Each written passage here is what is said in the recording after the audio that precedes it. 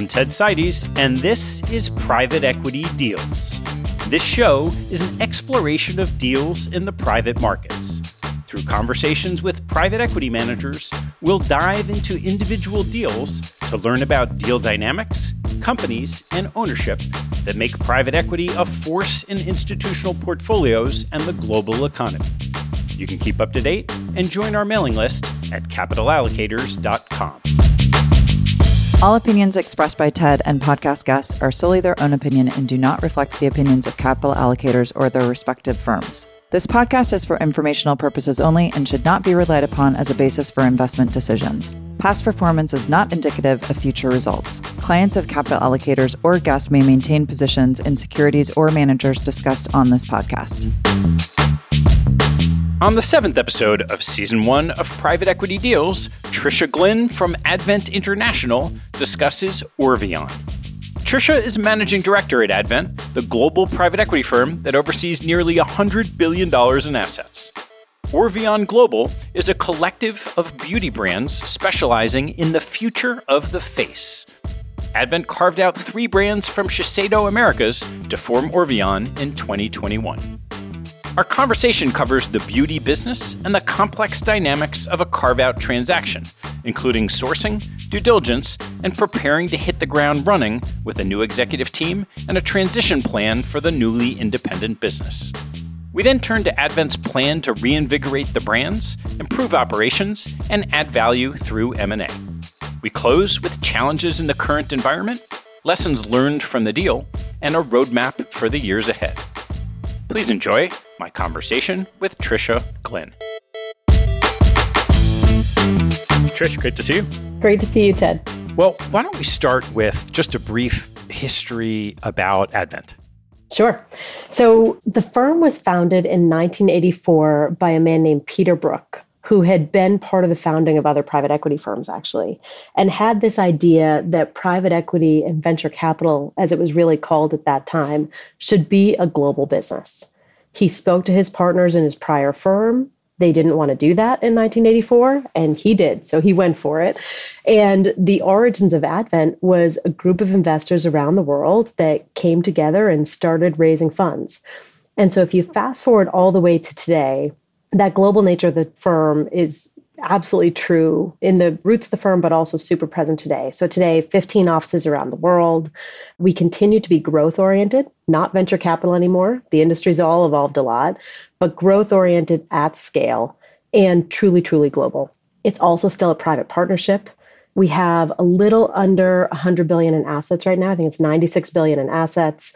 We invest in 5 sectors, which has been the case for a very long time, but technology, healthcare, industrials, business and financial services, and then the team I'm part of, consumer businesses really, writ large.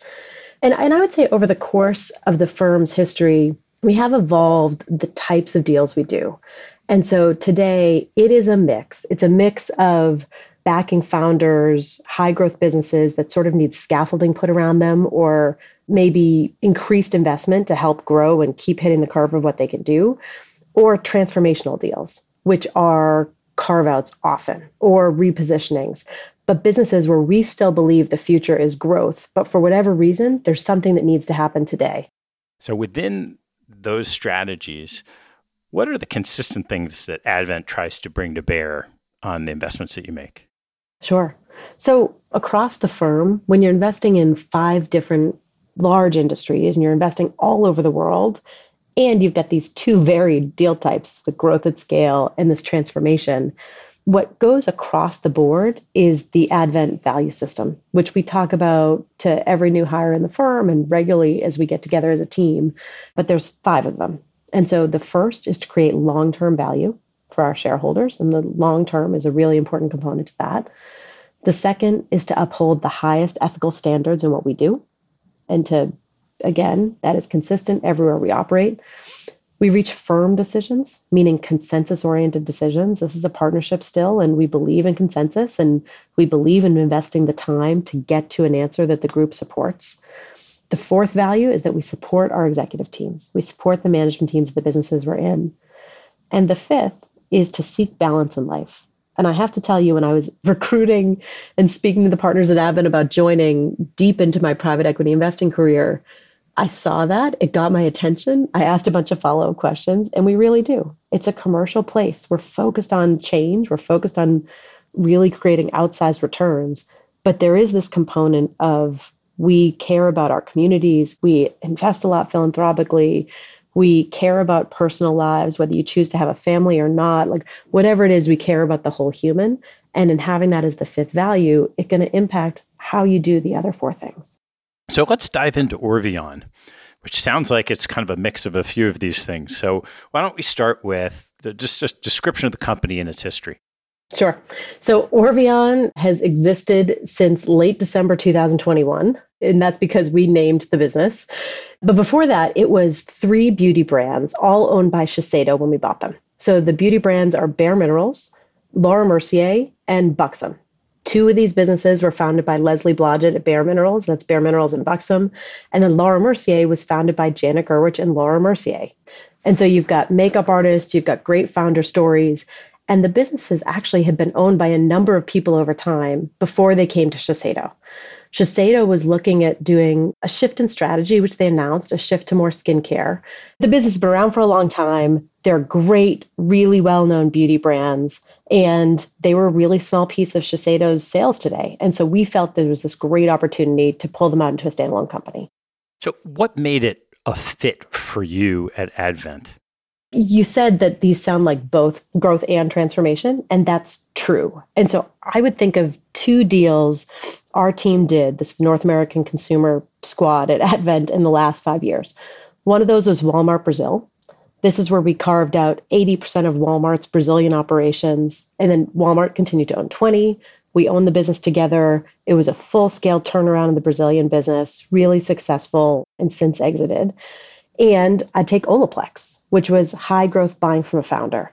But if you think of those as the 2 predecessor deals to Orveon, you've got both the hardcore transition turnaround operating shops.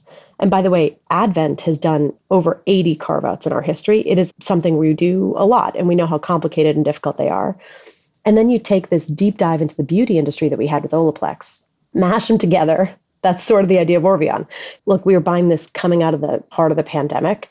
It is both that, one, people are going to wear makeup. It's coming back. Just because we wore masks for a long time doesn't mean this is over. It's a belief in brands. Like we really care about brands in the beauty industry. And it's a belief that, the whole point of a carve-out is to bring new focus to this business. And so there's a bunch of things that focus brings to this business. One, private equity financial incentives for an executive team in beauty at this scale doesn't exist everywhere.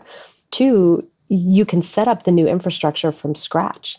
So think about what we did with Olaplex, where you built the supply chain from scratch, the digital infrastructure from scratch, set up operating procedures from scratch, because that business was incredible when it was started by the founder, but didn't have the infrastructure to grow. We're taking existing beauty brands that we think are really strong and plugging them into this brand new, call it like a new chassis almost, right? But this brand new business infrastructure to use and scale off of. With all these moving parts, what does it take to do Carveout successfully? It takes a lot of people. And so the resources inside Advent are tremendous, right? So the whole process map of all the people and all the resources in this is crazy big. But inside the firm, we have a number of different types of professionals. There's myself and my investment team crew. That's the deal team. We have the portfolio support group, which can sort of look at the entire thing going on and keep it all coordinated. And then we have a number of other types of folks inside the firm. And so if you look here, there is a 9-part value creation plan we're rolling out inside Orveon. It's digital, where we actually had an Advent employee serving as the interim head of digital here for months, which we don't usually do, but was really important here. We had a huge human capital effort with Advent employees supporting the business and setting up the executive team and team below. We have a marketing and brand positioning set of work, which I was personally involved with, but also a number of third-party resources and firms supporting the executive team. And then really granular work around IT, finance, HR, supply chain, procurement.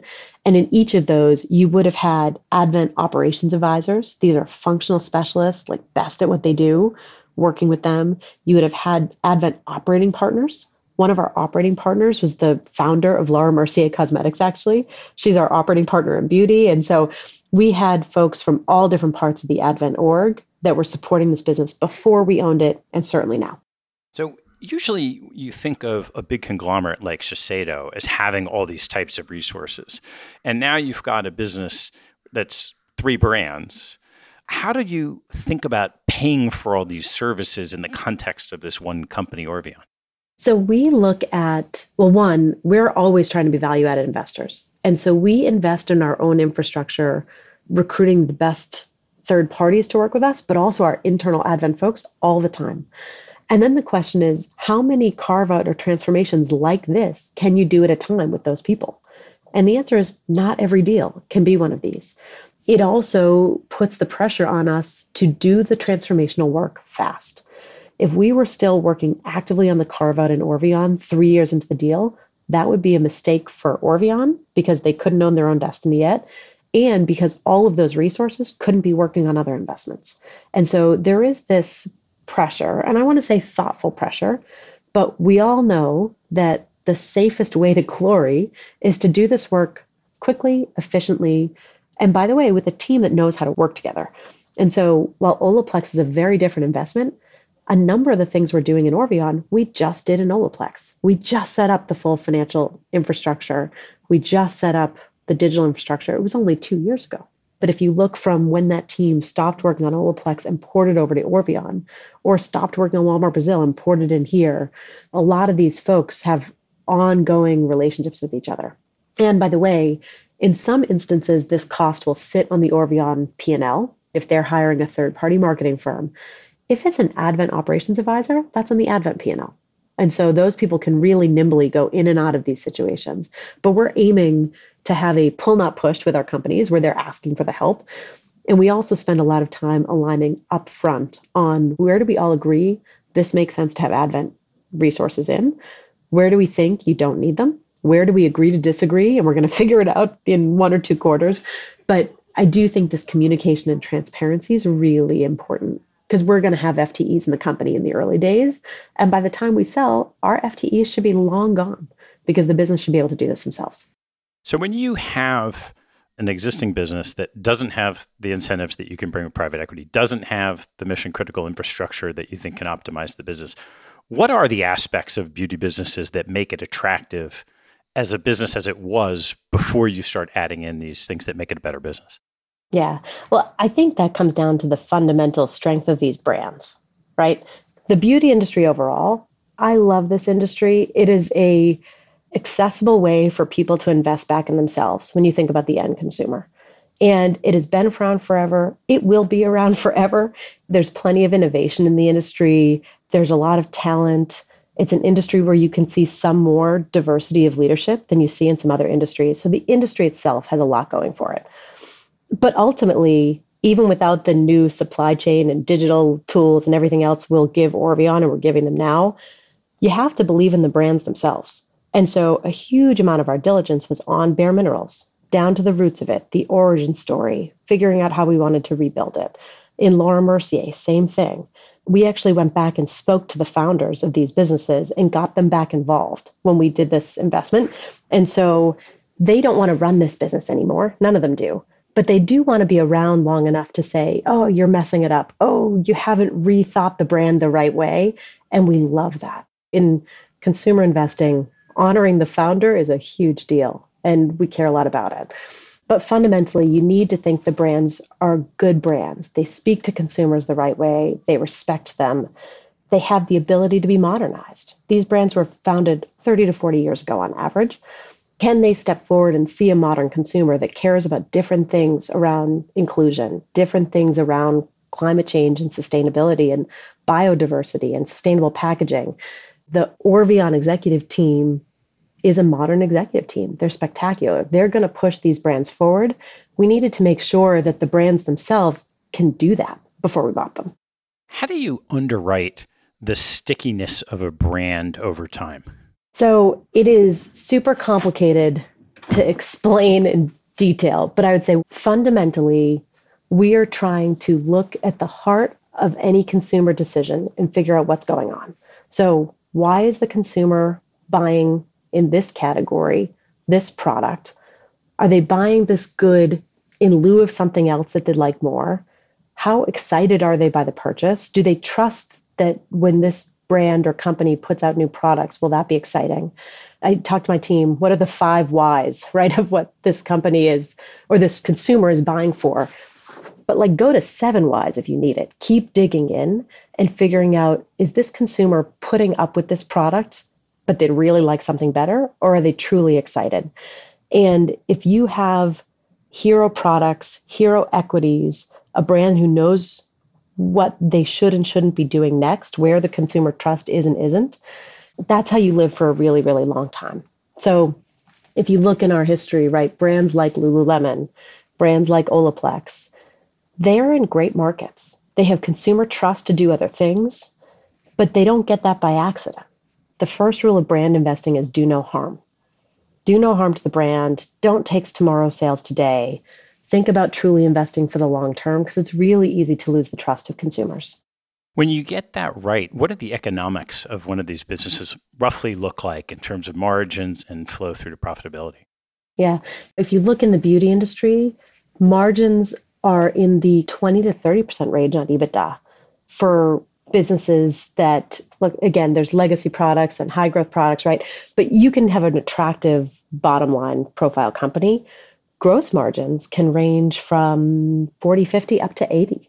And often when you're in categories, think Lululemon, think premium sportswear when that was the very beginning, in the highest affinity consumer interest categories, you can get a 75, 80% gross margin. The customer is willing to do that, even without IP in some cases that we have in some of our businesses. But said differently, people will pay for brands that they agree with, that they feel good about wearing or using, and that allows those brands to keep investing in innovation, talent, et cetera. So when you were looking at this acquisition, what were you concerned about? A ton. So we did actually start talking about it in the middle of the pandemic when we were all masked up every day, right? Not that it's over by any stretch in the harm it's still bringing around the world, but we were looking when makeup sales were nil. And so that was part of it. When is this all going to turn around?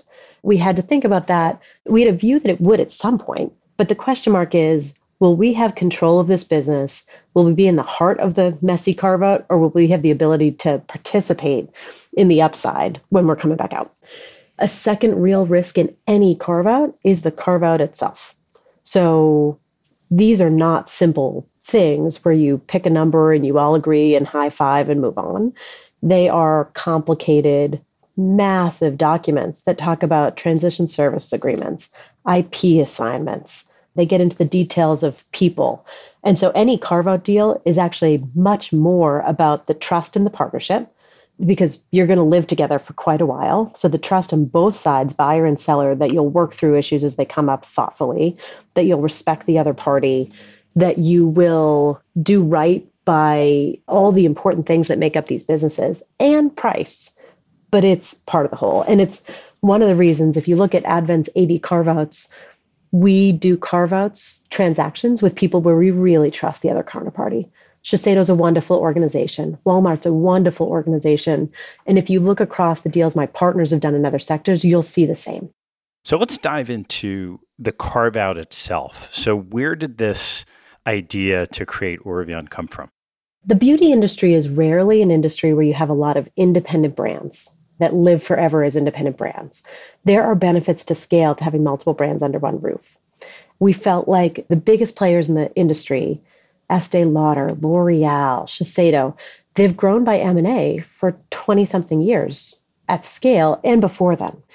And so the first idea was just there have to be assets out there that are no longer getting the focus that they once thought they'd get, and where the executives running them might want to come own their own destiny. So that was the basic premise. The second one was around, okay, if you're going to do this and take this risk, with which brands? And so we did a lot of brand work to see where do we think there was opportunity, real opportunity to invest more time and money and improve the situation, but where you had a great stable foundation. That led to conversations with more than one big beauty player. And we ended up with this deal parameter that we were really excited about. The second huge piece of it is who's going to run it? How are you going to get excited? And this was one where if I had anything rumbling around in my stomach when we did this investment, it was, okay, now what, right? Because the beauty industry, most people work for big conglomerates, and that comes with different upside, but different risk also. And so we had to go recruit the executive team. We started as anyone would at the top and recruited the CEO, who's Pascal Houdeye, seasoned beauty executive, has grown through many beauty companies and started at P&G, which also have this reputation for incredible operating talent. And so we were really thrilled that this was an executive who had done acquisitions before, had run brands, had followership in people. And I'll tell you, the next 6 months in the trenches hiring that senior executive team with Pascal was a blast. And they're an incredibly talented team. I feel really, really lucky. But if you think across the board, our CFO, chief digital officer, chief supply chain officers, the heads of these brands, the head of our sales organizations, we've got a 15-person senior executive team that has been built from scratch in a very short period of time over the course of this year. So we took ownership December 2021 last year. The last new person hit the group in August, and we celebrated finally having the full executive team there. But this is like in the trenches private equity. It's a blast, but they're a great team. I'm curious how you sequence, there's an idea, and there's this dynamic of trying to see if you can carve this out from Shiseido. You've got your due diligence on the brands, and then you've got the need for an executive team. Walk me through the sequencing of those things. You cannot do it all at once. So we identified the idea in 2020. We were finally really in serious conversations with Shiseido. We had spoken to them already, but we were in serious conversations beginning of 2021. By August of 2021, we had signed the business publicly. Pascal was with us. Pascal was working with us. We were closing December of 2021. And actually, the extended close period that sometimes these carve-outs do require, just because of the complexity of all the pieces, that allowed us to get a lot of executive team hiring that fall. But for Advent, with our investment committee, my partners, there was this period of time where we all had to hold hands and say, we're buying a business we don't have the team yet for, but we believe we'll be able to hire them because the industry has a lot of talent in it. The industry has had growth for a long time. We have a CEO who has followership. And frankly, it's a big piece of Advent strategy as well. We tend to look to begin to inflect the line of these businesses between signing and closing, even before closing. And that's in the DNA of the place. And so this idea that we're going to keep putting our shoulder into it, we're going to keep working through this is really well known and understood. And so we knew that was part of the risk the team was taking. Once the executive team is set up, you're still layering your strategy. And so this first year has predominantly been the carve-out with Shiseido, the operations, the people and culture of the place that we're setting up. What are Orveon's values? What do they stand for? And getting the foundation laid for the future. We were investing in brand marketing. We were working on brand repositioning all year, but we haven't pressed go on the brand repositioning yet. I'm really excited for that, but that's a 2023 thing. We've seen the marketing. We're talking about all the product innovation launches for years to come. I think customers are going to be really thrilled. But if we had tried to change the products while we were changing the supply chain, while we were hiring the team, that just felt too risky. In the process of getting this deal, most of these things don't go exclusively. So how did that play out from your initial conversation with Shiseido to actually inking the deal? In some cases, you never really know all the conversations that have happened. And they had owned the brands for a long time. And so I can only imagine. I know of some of the conversations they were having for the whole and for the individual brands.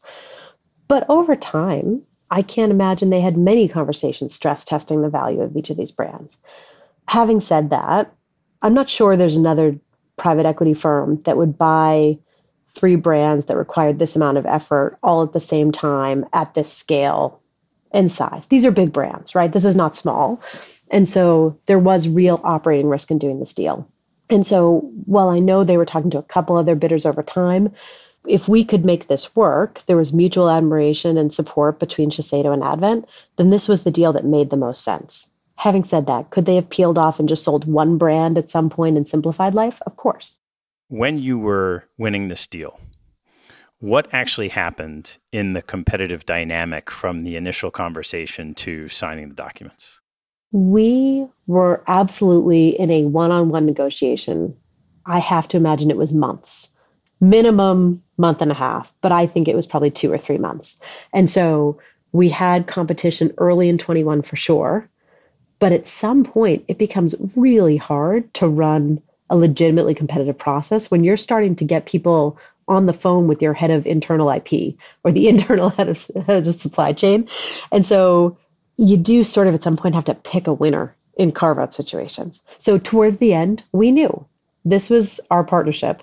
My partner, Jim Westra, always says you negotiate thoroughly in these carve-out situations so that by the time you sign the deal and shake hands, you can put them in a drawer and never look at them again. That's the goal. But the idea is to think around all the corners and all the problems we're going to hit, talk about how we're going to handle them. And then once you're done with that, you're just running the business. The question is like, is that shipment going to go out on time? Are those components heading here? It does get super granular and tactical. So anyway, the last days of this transaction look way different than most investments because you're literally going down to, okay, what day is the payroll going to shift over? What day is that going to change? You're pretty much there. You're at the very least at the back of the church already. And do you have an exclusivity at some point in time that comes in, or is it just, you just know that Shiseido can't possibly be doing this with multiple people at the same time? You definitely know they can't be doing it with multiple people. And I'm going to look like a terrible deal maker here. And I can't remember at the very end if we have exclusivity or not. I just can't. But the no deal, that's the better answer. The no deal is always a real thing. People can decide to keep the business. They are running it today. And in most carve-outs, if I was in Shiseido's seat, you're careful to not have the whole organization know. Because what you don't want is people to think that you don't want the business anymore and then to think that they should leave if they're worried about deal breakage. I mean, it's another reason we did the employee town halls together and the employee communication together, because we wanted everyone to be calm, know they were protected, know we care, both sides care about the people a tremendous amount. What was the scale of the deal? What was the purchase price? The disclosed purchase price was $700 million. I know I winked at this and I did that on purpose, knowing this question would be coming later. In any carve out, the devil's in the details, right? And so we put forward as much detail as we could. Shiseido is a public company, so I have to be careful. But there were terms around price, around funding, around timing of certain transitions, and then really in-depth work together on how we are going to run these businesses and brands. Let's dive into that a little bit. You mentioned services agreement, transition agreement, IP. How did you work through each of the core aspects of this deal? Let's start with IP. If you are going to buy a beauty business, you need to own the brand itself and the trademarks and globally everywhere. That's easy. You need to own the actual products.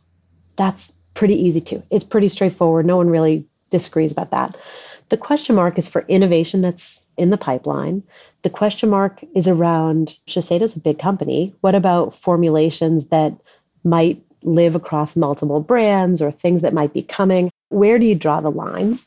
And so it's actually a very complex, detailed conversation to make sure when we own Laura Mercier, we own Laura Mercier and we own its future. And that you can actually separate the business from the other color cosmetic brands that Shiseido owns. And so it actually is a complicated conversation, unlike in Olaplex, where we were buying 100% of the business from the founder. They didn't have other brands. And so that's easy. It's like, do we take it all? We take all the IP. But we felt like we came to a really good place with Shiseido, and everybody was trying to get to the same outcome. Everybody was truly trying to transfer all the IP that should belong with these brands over with them. People, which people are going to convey? How do you manage the very human issues around conveyance of employees? And so I had been meeting with the senior executive team along with my team for quite a long time and talking to them about potential roles, talking to them how we would work. We also spent time across the board. And so I went to the Shiseido headquarters after we had signed the deal, but before we closed, and did a town hall in true Shiseido fashion with Ron, the head of North America, with the executive team that was coming on board, and spoke to the whole team It was the first time in my private equity career that I had hair and makeup done for an employee town hall, but it was great.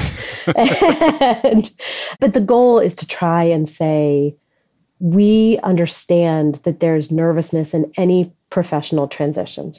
And this is coming from a incredibly well-known, respected conglomerate into a new business. Pascal joined for that too. So they had the CEO and myself, and we were trying to truthfully give this focus of here's the values of the new system, here's what we're excited about. While you don't have heft of Shiseido behind you anymore, you have the heft of Advent. This is a large, well-known global organization who invests for growth, who has a winning record, but also a record of doing things the right way. And we were open to one-on-one conversations with as many folks as needed it to make sure that worked. And so it is, you can contract that all day long, but it comes down to people willing to trust you to come over into a totally new operating setup. We did have the executive team invest their own money in the deal. We also clearly have an options package in place for employees. And the idea is to have private equity, private incentives where the next 3 to 5 years can be much more lucrative for the people who are part of this business. And we hope a really incredible point in their career where they can be building something new, building something that hasn't been built before. When you're pulling out a business, there's the front side of this. There's the brands, there's the marketing, there's the salesman. Then there's all the infrastructure, accounting, systems, IT that sits in the big mothership. I know there's different ways to do it. How did you decide to do it in this case? So we handled them each a little bit differently. In supply chain, by almost always, you've got some period of time by which you actually don't change how products are manufactured. And then ultimately you do. And so the question is always, how long are you sitting with the original arrangements? How do you pay for those? Are there markups or costs? How are you handling all of that? So there's a set of agreements around manufacturing and supply chain. There's a set of agreements around finance. For some amount of time, you have data coming over in old systems versus new systems. There's for sure transition service agreements around IT. That was one of the biggest pieces of the Walmart Brazil transaction with Walmart was the IT transition service agreement because all the data for Walmart Brazil was in Bentonville for that transaction. Here, the most complicated thing was really the manufacturing of the products. In a beauty business, the number of SKUs, the complexity, changing up beauty lines, that was the hardest part. And it's detailed, and it's the transition service agreement that went out the longest as well. So once you own this business, you've done all this work in a very short period of time to bring in this full management team. There were executives running this within Shiseido. And now you have a different management team running it alongside the other employees that presumably were there all along. How do you bring that together? It's not easy. And the people who are running this at Shiseido, some are with us, some are in new phenomenal gigs, some are elsewhere in Shiseido, right? It's a moment of transition for a lot of people. Most carve-outs happen because the business you're carving out is less than 1% of sales for the person selling it. It doesn't make sense for them to focus differentially. It doesn't mean they don't want those brands to be successful. I truly believe they do. And likewise, we respected everything they do. They're beautiful creators of product, high quality product. It's a company with tremendous values. And so everybody was happy to work together. There are frictions still. There are decisions you might want to make differently. There's just the human nature of new executives in certain places. But big picture, everybody wants this to succeed. And so that goes a long way. And this comes back to only pick the carve-out partners that you really want to go with when things go wrong, because they will. But day to day, at this point, the new executive team really has a ton of running room. A lot of the hard investments have been made. We are not completely done with transition, but we're further along than we thought we would be. And we are now really pretty close to moving mentally to the part of this deal, which is about reinvigorating these brands, really ramping the investment behind them, changing the distribution in certain cases, mostly overseas. The domestic distribution is pretty well set. But there's, we think, really big revenue upside for the brands from here, which is fun for everybody to work on. And even M&A, which was part of the original thesis, which we haven't talked about yet, but that was always part of the thesis. So let's dive into those aspects of the strategy. The first is, what are you doing to reinvigorate the brands? So part of it is just spend, real focus on the spend. But a big piece of it is also both visual merchandising, the look of the creative that's going out, And I would say refocusing the brand identities. And so Pascal and his executive team and the brand leaders did deep work around truly understanding what the consumer believes the brands stand for today and where that might need to shift in 2022 versus when the brands were originally created. Some of it you'll see show up in the artistic presence. Some of it is in what type of innovation would you do or not do in this brand today. But trying to be consistent. The world is a loud place to consumers. If you're not really consistent about your brand image and message, it can get lost. And I would say these are brands that needed a focusing. They become a little blurred, not broken, but blurry. And so that's been a huge piece of it. And then once you have that focused perspective, spend behind it, get out ahead of the market, innovate new products that are in line with that vision. This whole year has been planning for that, and we've been able to make some changes, but in 2023, you'll see a lot more. What have you found most effective in getting ROI on ad spend, given how much is changing in the digital world from, say, traditional ad spends for brands? Yeah, it's been such a complicated issue for any brand investing the last few years. The changes around privacy, the changes Apple's implemented, the shift of dollars to Google more than anything. I think you've seen a lot of direct-to-consumer brands shift to their own stores, their own website, even more if they could. The good thing about these beauty brands, or one of the many good things, is we are actually sold in channel as well. We're not D2C brands. While we have our own websites, and those are wonderful, and we love if you go there, anyone listening, we sell a lot in Sephora. We sell a lot in Ulta. We sell a lot at high-end department stores around the world and other channels, other direct-to-consumer specialist channels. So these are brands where we actually can get the customer to see what we look like, how we show up, what we're selling as they walk through a Sephora or an Ulta. And so a huge piece of it is to make sure we're showing up thoughtfully in every channel in which we sell and get the social media right and get the paid marketing and spend right. So it's not to say, look, performance marketing is really important, but it's part of an overall picture for these brands. How about M&A? We're going to do it. I said this on the original town hall, which to say to employees, like, send us ideas. So we've been looking this year. The goal was always to get through this first transitional year as much as we could before really amping into M&A spend and time. But if you look at the beauty industry, many brands can live together in single houses really effectively.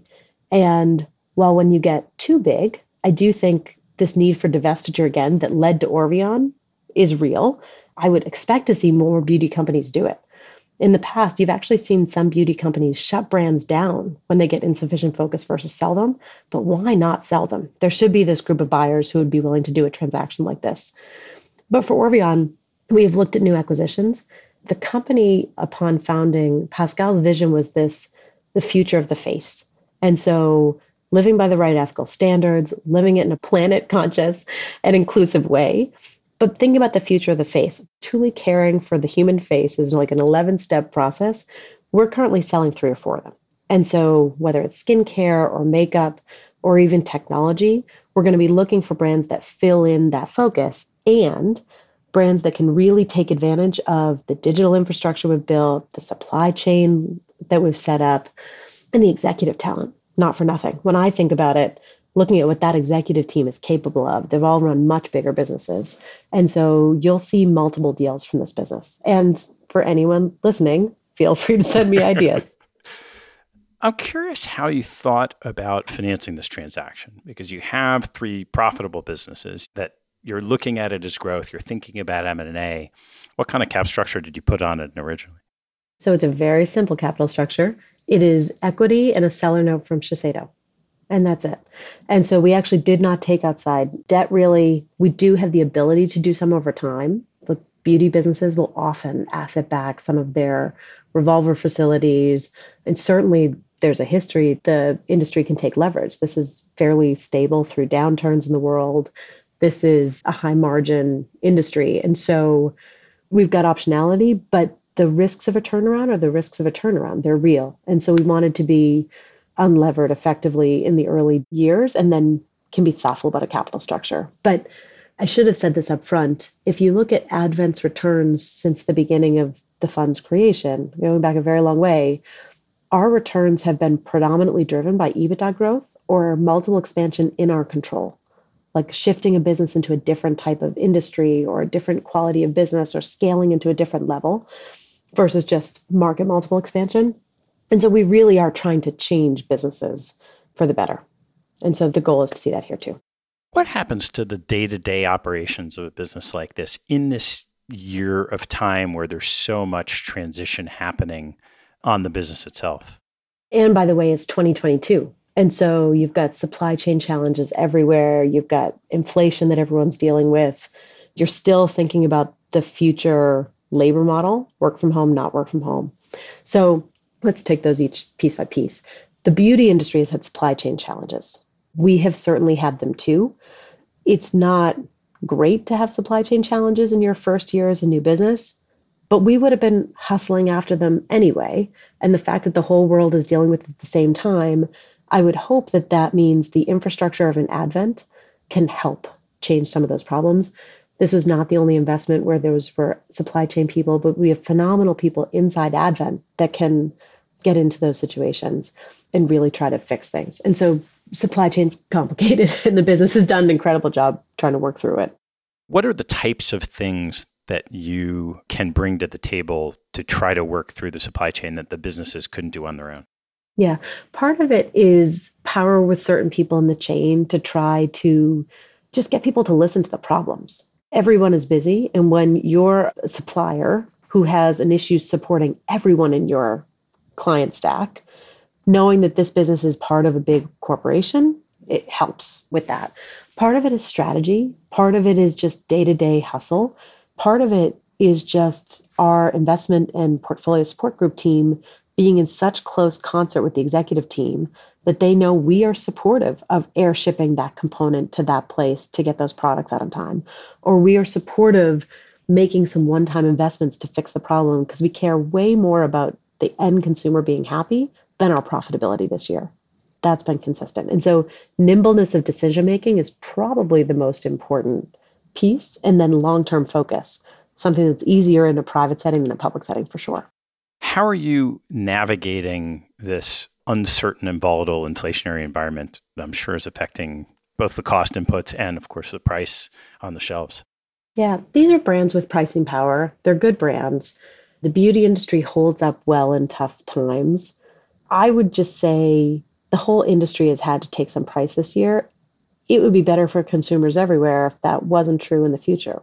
The actual impact of inflation on a consumer segment is highly tied to the income of that consumer segment by socioeconomics. These are premium brands.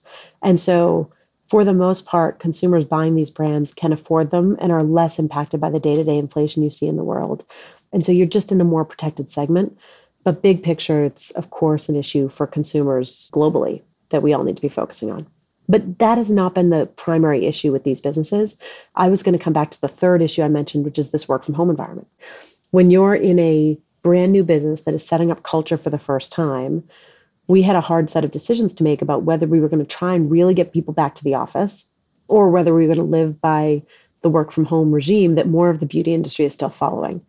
And we really went employee friendly for this. The executive team is pretty much together all the time.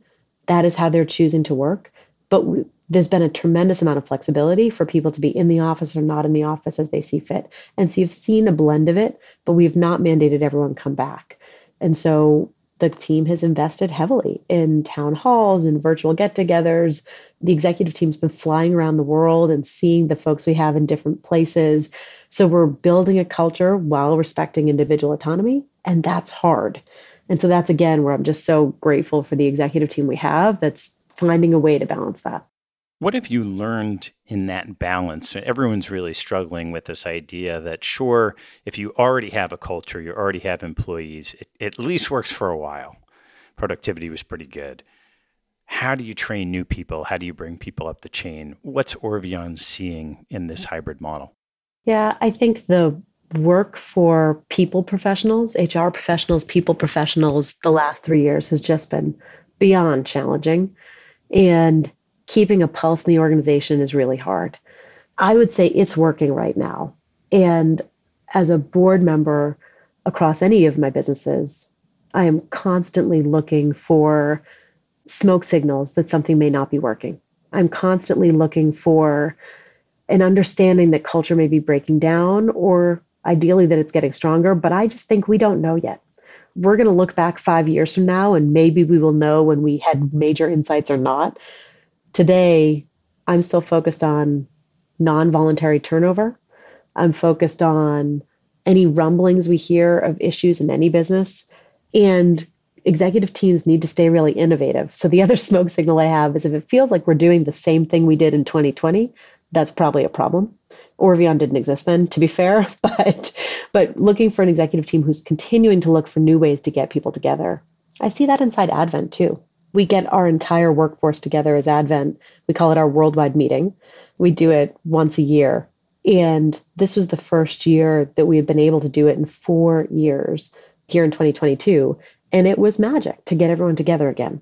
And so continuing to fund our business's ability to do that sort of stuff, bigger in-person events than they used to.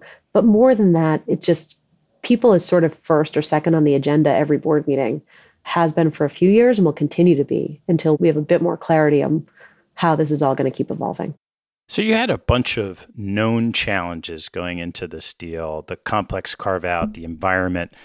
Anything come up that was unexpected? We actually didn't know the inflation would be as bad as it was this year. We didn't know the supply chain challenges would be as bad as it was. We didn't know there would be war in Europe, and trying to rethink, one, just supporting employees that are all over the world. And so there are plenty of unknowns. If I stay away from the hard geopolitical ones, because they're not core to this investment in particular, the biggest piece is always the people. It's always communication. It's always this culture building we were just talking about. And I would say to be coming out of the pandemic in how people change their behavior right into this period of time where it feels like we may have a consumer downturn again, or we're in one, or it's coming soon, right? That's not a great setup for anyone. And it just goes back to, I'm really glad we buy brands that we really like. We Advent, we're not in the business of buying things on their last legs and cutting costs. That's not what we do. We're buying brands that we think we can grow for 10, 15, 20 years, maybe more, right? And so that's where maybe you end up owning a business longer than you originally intended, but it's all going to be okay. And so with Orveon, we're 1 year in, we're ahead of schedule on the carve-out work, which was the foundational work we had to do. We're ahead of schedule on the executive team build out. And so we're excited. We're thrilled. I'm willing to talk to you 10 months in, talk about it in detail. So we feel really good. But man, yeah, there's a ton of challenges that come every day. So it's premature to talk about an exit strategy down the road. Why don't you lay out a map of what do the next couple of years look like? Sure. So we are going to finish the full transition carve out so that the business is really standing on its own 2 feet. We are continuing to invest in the digital infrastructure of the business. And so customers will see that, employees will see that. Being a modern company that's got data science and like best in class app and consumer engagement and website, that'll be really visible. And then on supply chain product and innovation, I know I said in beauty, it's like all about the products, number one. That will be a huge focus. These brand relaunches, the products, I'm really excited for all those things. Ultimately, we think this business should be a standalone business that does M&A, that is able to keep doing M&A and growing through inside innovation and outside innovation. Ultimately, we could decide to sell brands individually too, whether they're brands we own today or brands we buy.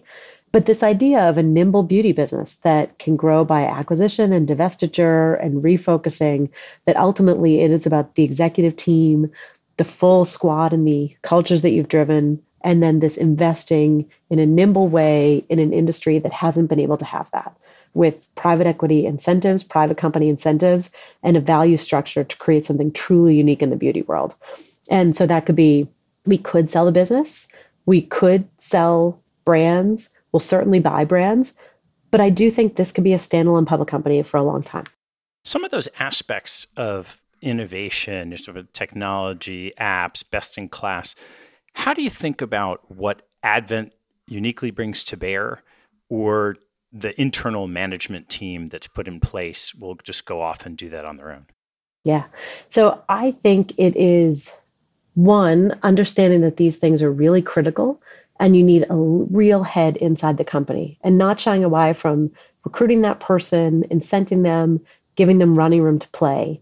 When I started working with Lululemon, Tom Waller was the head of innovation there. Phenomenally talented individual. If you look at Olaplex, Lavinia Papascu is the chief science officer, and Orveon, Mike Wong is the chief science officer. And you notice, by the way, chief innovation officer, chief science officers, these are real jobs, right? These are real focus areas. And when you've got a C-suite member of a team, that person is going to have team, budget, focus, airtime at executive meetings. So investing in innovation is a huge piece of the puzzle. Second is, how much is innovation going to be a buzzword versus a real piece of the business? We are tracking what are the long-term pipelines for projects? How much are we spending on those versus core? What is the shift of the business over time? And then how are we supporting those people through systems, data science, spend, budget, et cetera? When something like an Olaplex, patents formation, understanding the true scientific breakthroughs. And so it's a huge deal. And when you invest in growth, this should be a part of all of our businesses. She said at the onset that one of the aspects of this industry is that it has shown that it benefits from scale, that you can have multiple brands under, and there are benefits that accrue to that rather than the individual brand. Where are you when you have 3 brands compared to Shiseido, who had many, many more, in extracting those benefits over time? Partway on the journey, is the right answer.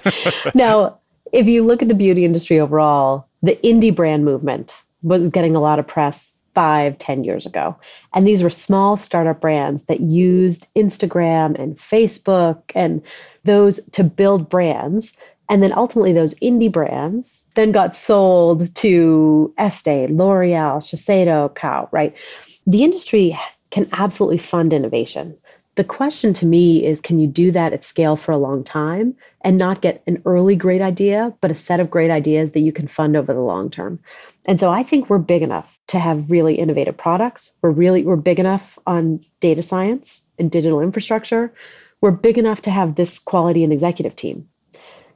Ultimately, there will be benefits through supply chain and through international distribution if this business were to ultimately be owned by a strategic again. And so the way to not need that to happen is to keep buying brands and investing. So I would say partway. What have been your biggest lessons learned from this particular deal relative to your other experiences? There's this thing in all investments, right? You work so hard outside in, and then in the first 3 months, in the first 6 months, you really know what you bought. This one was interesting in that we had so much to do that was in our own control that this year we have been burning a tremendous amount of resources. One thing we said in this investment and on Walmart Brazil back in 2018, the biggest cost is going to be time of Advent resources. These are precious resources, but this is the biggest cost versus the purchase price. And so this year was a ton of time and effort from everybody. It has gone really well, knock on wood. We're ahead of schedule. We're really excited. And so I think the important lesson is actually just keep reminding ourselves things could keep getting bumpy from here, period. The world can keep changing. We don't know what next year looks like. And so keep thinking about, would we own this business 5 years from now? Would we own it 10 years from now? And invest with that mindset. And that's how it will all be okay. All right, Trish, I have one last question for you, which is, what is your favorite aspect of private equity?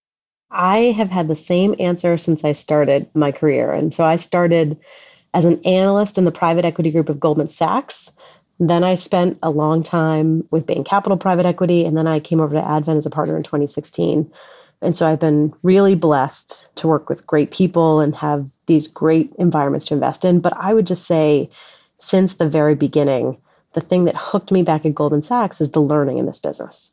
And so getting to dive into new industries, new businesses, as you progress in your career, learning completely new skills that you didn't have 5 years earlier, right? It is very different to be analyzing and building a model in your early 20s to be chairing the board of a company and having the accountability for those people, to be partnering with executives through a global pandemic when you're trying to figure out how to support everyone the right way and make the right decisions.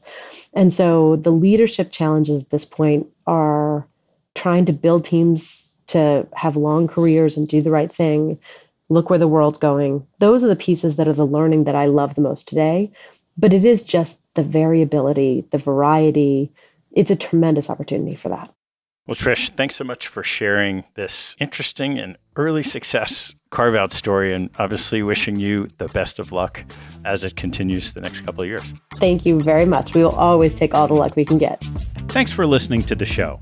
If you like what you heard, hop on our website at capitalallocators.com, where you can access past shows, join our mailing list, and sign up for premium content. Have a good one, and see you next time.